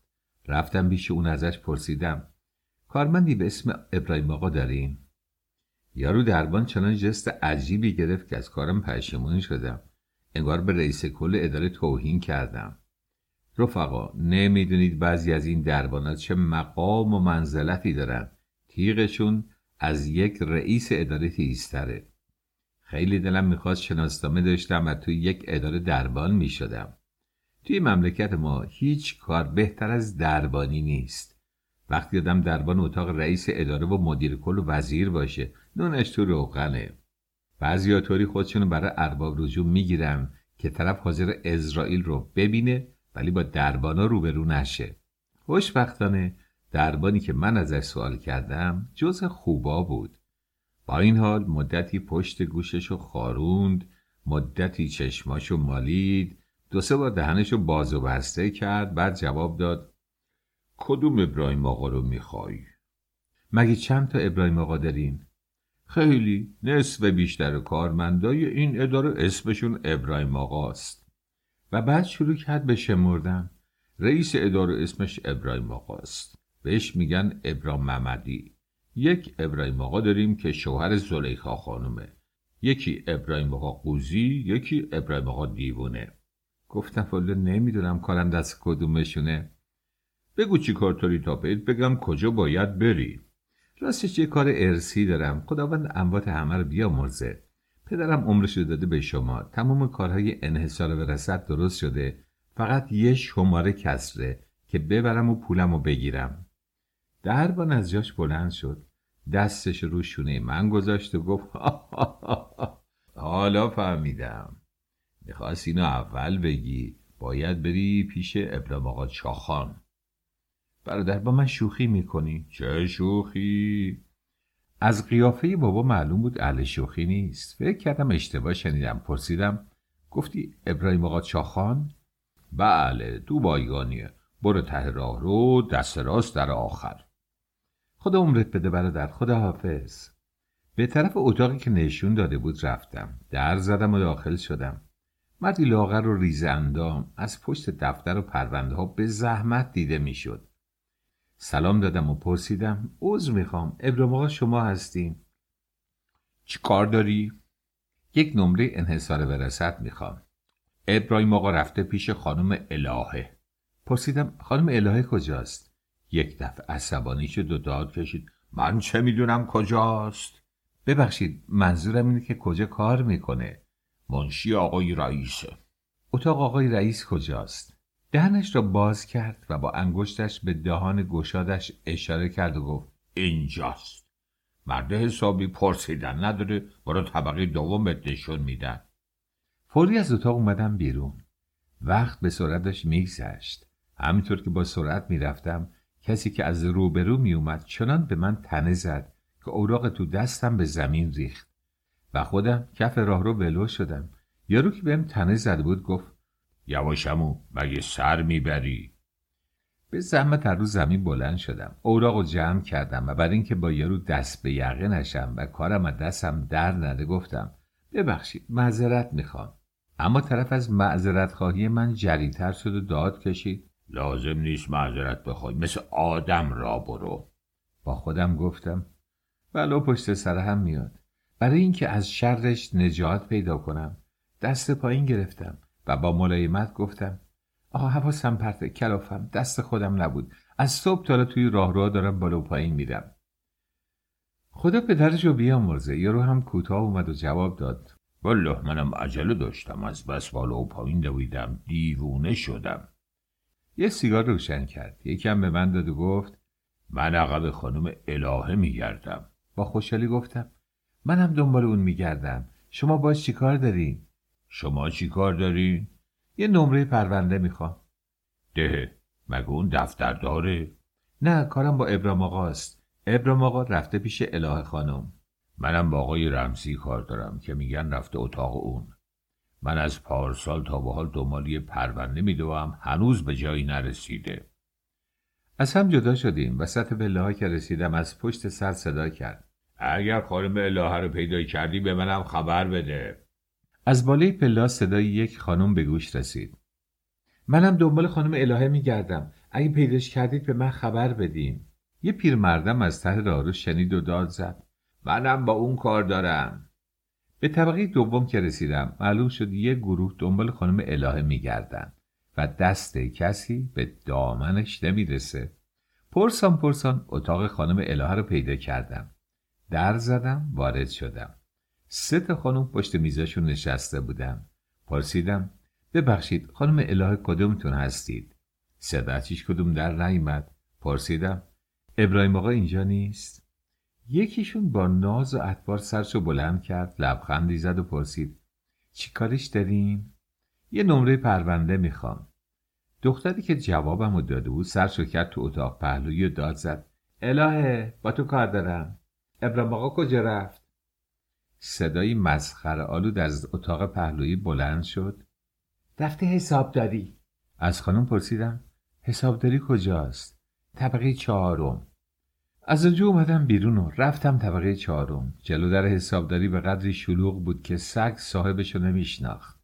از هر سری صدایی در می اومد. یکی داد می زد صندوق کجاست؟ دومی می گفت رئیس کجا رفته؟ سومی چرا مردم رو سرگردان می کنید؟ چهارمی یک هفته است که سرگردانم.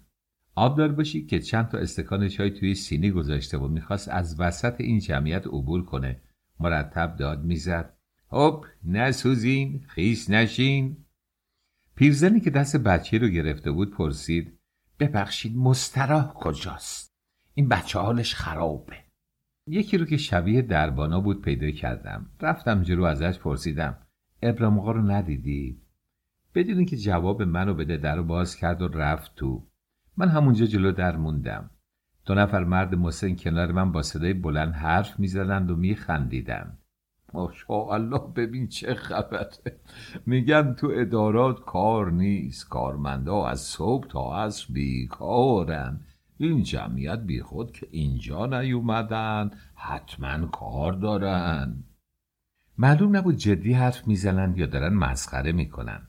از فشار جمعیت و بوی عرق تن مردم حالم داشت به هم میخورد. تصمیم گرفتم به هر قیمتی شده راهی از وسط جمعیت پیدا کنم و بیرون برم. همینطور که تقلا میکردم و خودم رو بیرون میکشیدم یه دفعه یه زن چاق خودشو انداخت رو من و گفت آقا یه کمی به من آب بده، دارم میمیرم. خودم رو کنار کشیدم و جواب دادم آب کجا بوده؟ هوا هم نیست تا چه رسد به آب. زن چاق دستشو به دور گردنم انداخت. بس که عقب رئیس حسابداری گشتم زانوام آب آورده، دارم میمیرم. دست زنو به زور از دور گردنم باز کردم. اونو به دیوار تکیه دادم. گفتم خانم جون من از تو بدبخت‌ترم. زن چاق قش کرد و میخواست تو بغل من بیفته که جا خالی دادم و مثل برق فرار کردم. بالاخره بعد از فعالیت زیاد اتاق حسابداری رو پیدا کردم و بدون اجازه رفتم تو. یه خانم داشت توالت صورتش رو ترمیم میکرد. مردی هم پشت یه روزنامه قایم شده بود و سخت سرگرم مطالعه بود. چون دیدم خانم مشغول آرایشه تصمیم گرفتم از آقای روزنامه خون بپرسم. به طرف اون رفتم و گفتم ببخشید اینجا حسابداریه؟ روزنامه رو پایین آورد. قیافه یک آدم سیبیل کلفت عینکی که از عصبانیت آشکارا میلرزید ظاهر شد. لبای اون در زیر سیبیلا حرکت کرد و داد کشید مرتی که مگه کوری جلو در تابلو رو ندیدی؟ دیدم قربان خانم الهه منو اینجا فرستاده، با ابراهیم آقا کار دارم. ابراهیم آقا رفت تو سالن کنفرانس، برو اونجا. پرسیدم سالن کنفرانس کجاست؟ چه میدونم مرتی که، برو از اطلاعات بپرس. از اتاق اومدم بیرون. بعد از این همه زحمت و دوندگی تازه میبایست برم از اطلاعات بپرسم، یعنی همون جایی که شروع کرده بودم. توی راه رو با یه پیرمرد برخوردم، ازش کمک خواستم. خندید و گفت هنوز اول راه هستی. من موامو توی این اداره سفید کردم و به جایی نرسیده. بهتره بری پیش مدیر کل اداره و داد بیداد را بندازی. شاید به دادت برسن، ولی گلت پس معرکه است. یه راست رفتم جلو اتاق مدیر کل. خواستم برم تو که یه نفر از عقب دامن کتمو گرفت و هل داد اون طرف و گفت کجا؟ سرت انداختی پایین داری میری تو؟ میخوام برم پیش مدیر کل. یارو یه رادیوی کوچکی تو دستش گرفته بود و همینطور که گوش میداد با منم حرف میزد. و همین سادگی پس ما اینجا چی کاره ایم؟ فهمیدم دربون اتاق مدیر کله. تعظیم میکردم، گفتم ببخشید متوجه نشدم، اجازه میفرمایید برم خدمت آقای مدیر کل؟ دربان که شیشتانگ حواسش پیش رادیو بود و داشت مسابقه فوتبال رو گوش میکرد داد کشید یالا گل بزن بیار زد. بعد روشو کرد به من گفت این شد حرف حسابی. نخیر اجازه نمیدم. چرا؟ آقای مدیر کل تشریف ندارم. میتونم منتظرشون بشم؟ نه تا آخر وقت تشریف نمیارم. فردا بیاین هستم. افتادم به التماس. آقا جون قربونت برم، کار من فوریه، وقت میگذره، بیچاره میشم، کمک کن امروز خدمت ایشون برسم. کجا میتونم آقای مدیر کل رو ببینم؟ انگار دلش به حالم سوخت. جواب داد رفته استادیوم ورزشی مسابقه فوتبال تماشا کنه، برو اونجا پیداش کن. از اداره به سرعت اومدم بیرون. به هر زحمتی بود خودمو به استادیوم رسوندم. به قدری شلوغ بود که اگر سوزن میانداختی رو زمین نمیافتاد. توی این شلوغی چطور میتونستم مدیر کل رو پیدا کنم؟ همینطور که از میون جمعیت میگذشتم، پای مردم رو لگد میکردم و فوش میخوردم و هولم میدادن، خودم رو به کنار تریبون خبرنگارا رسوندم. مطمئن بودم که خبرنگارا اونو میشناسن. از جوانی که مشغول نوشتن بود پرسیدم آقای مدیر کل کجاست؟ با دست اشاره به اتاقک بالای سرش کرد. یک راست از پله ها بالا رفتم. یه پاسبون جلو در وایساده بود. پرسید کجا میری؟ با مدیر کل کار دارم. به قدری هولم داده بودن که تکه های کتم پاره شده و اگر کمربند نداشتم شلوارم میافتاد. پاسبون کمی قد و بالای منو نگاه کرد و جواب داد چیکار داری؟ اگر میگفتم نمره پرونده میخوام از همون بالا منو مینداخت پایین. قیافه جدی گرفتم و گفتم مسئله مهمیه، محرمانه است، باید به خودش بگم. پاسبون باور کرد، درو باز کرد و رفت تو اجازه بگیره. من دنبالش وارد اتاق شدم. یه نفر پشت میز نشسته بود و داشت با تلفن صحبت میکرد. پاسبان احترام نظامی گذاشت و گفت یه حرفای محرمانه داره. من کمربندم و با دستم محکم گرفتم و سلام دادم. مدیر کل پرسید چیه؟ داستان پرونده رو تعریف کردم و گفتم حضرت آقا 2 ساله دارم دنبال این پرونده میدوم. آقای مدیر که از عصبانیت دیوونه شده بود به پاسبون دستور داد بندازش بیرون. پاسبون بازی منو گرفت و میخواست از اتاق بیرون کنه، اما من حاضر نبودم به این آسونی فرصت رو از دست بدم. شروع به داد و فریاد کردم این چه وضعیه؟ این چه مملکتیه؟ من بیچاره 2 سال تو اداره سرگردانم، شما مسابقه فوتبال تماشا میکنید. من داد میزدم و رئیس فوش میداد و پاسبون تقلا میکرد منو از اتاق بیرون کنه. هر سه تا متوجه نبودیم که میکروفون بازه و سر و صدای ما از بلندگوهای بزرگ استادیوم توی سالن میره و به گوش تماشاچی‌ها میرسه. در یک لحظه نظم سالن به هم خورد. جمعیت مثل مور و ملخ به طرف اتاقک مدیر کل دویدن. مسابقه فوتبال ناتمام موند. مردم میز و صندلی‌ها رو شکستن. سوت به صدا در اومد و هنگامه ای شد که بیا و درستش کن. زندانی ها هم یک صدا گفتند بیا و درستش کن. زنده ادامه داد. چند نفر پلیس وارد اتاقک مدیر شدند تا به دستور ایشون منو به تیمارستان ببرن. من مقاومت میکردم ولی بیفایده بود. پاسبونا با ضربه باتوم درست و حسابی حالمو جا آوردن و تن نیمه جان منو به تیمارستان رسوندن. توی تیمارستان کار خرابتر شد. من برای نجات خودم جریان مردنم رو گفتم و دکترها به گمان اینکه واقعا دیوونه هستم دستور دادن منو در یک سلول کوچک انداختن. بله رفقا، این یک نمونه واقعی از اجرای قانون و عدل در کشور ماست. هر کس حرف حساب بزنه دیوونه است و باید اون رو به تیمارستان ببرن. من بیچاره میخواستم به مدرسه برم، میگفتن مردی. وقتی به خدمت سربازی احضار شدم گفتن زنده ای. مسئله مالیات و بدهی پدرم که پیش اومد زنده بودم، اما برای گرفتن انحصار وراثت مردم. شناسنامه که میخوام میگن مردی، حقمو میخوام بگیرم، منو به تیمارستان میندازم. صدای سوت مأمور نیم وجبی بلند شد. صدای زنجیر آهنی درها به گوش رسید و موقع خواب اعلام شد. زندانی ها زیر لحاف هایشان رفتند و دنبالی داستان برای شب بعد ماند.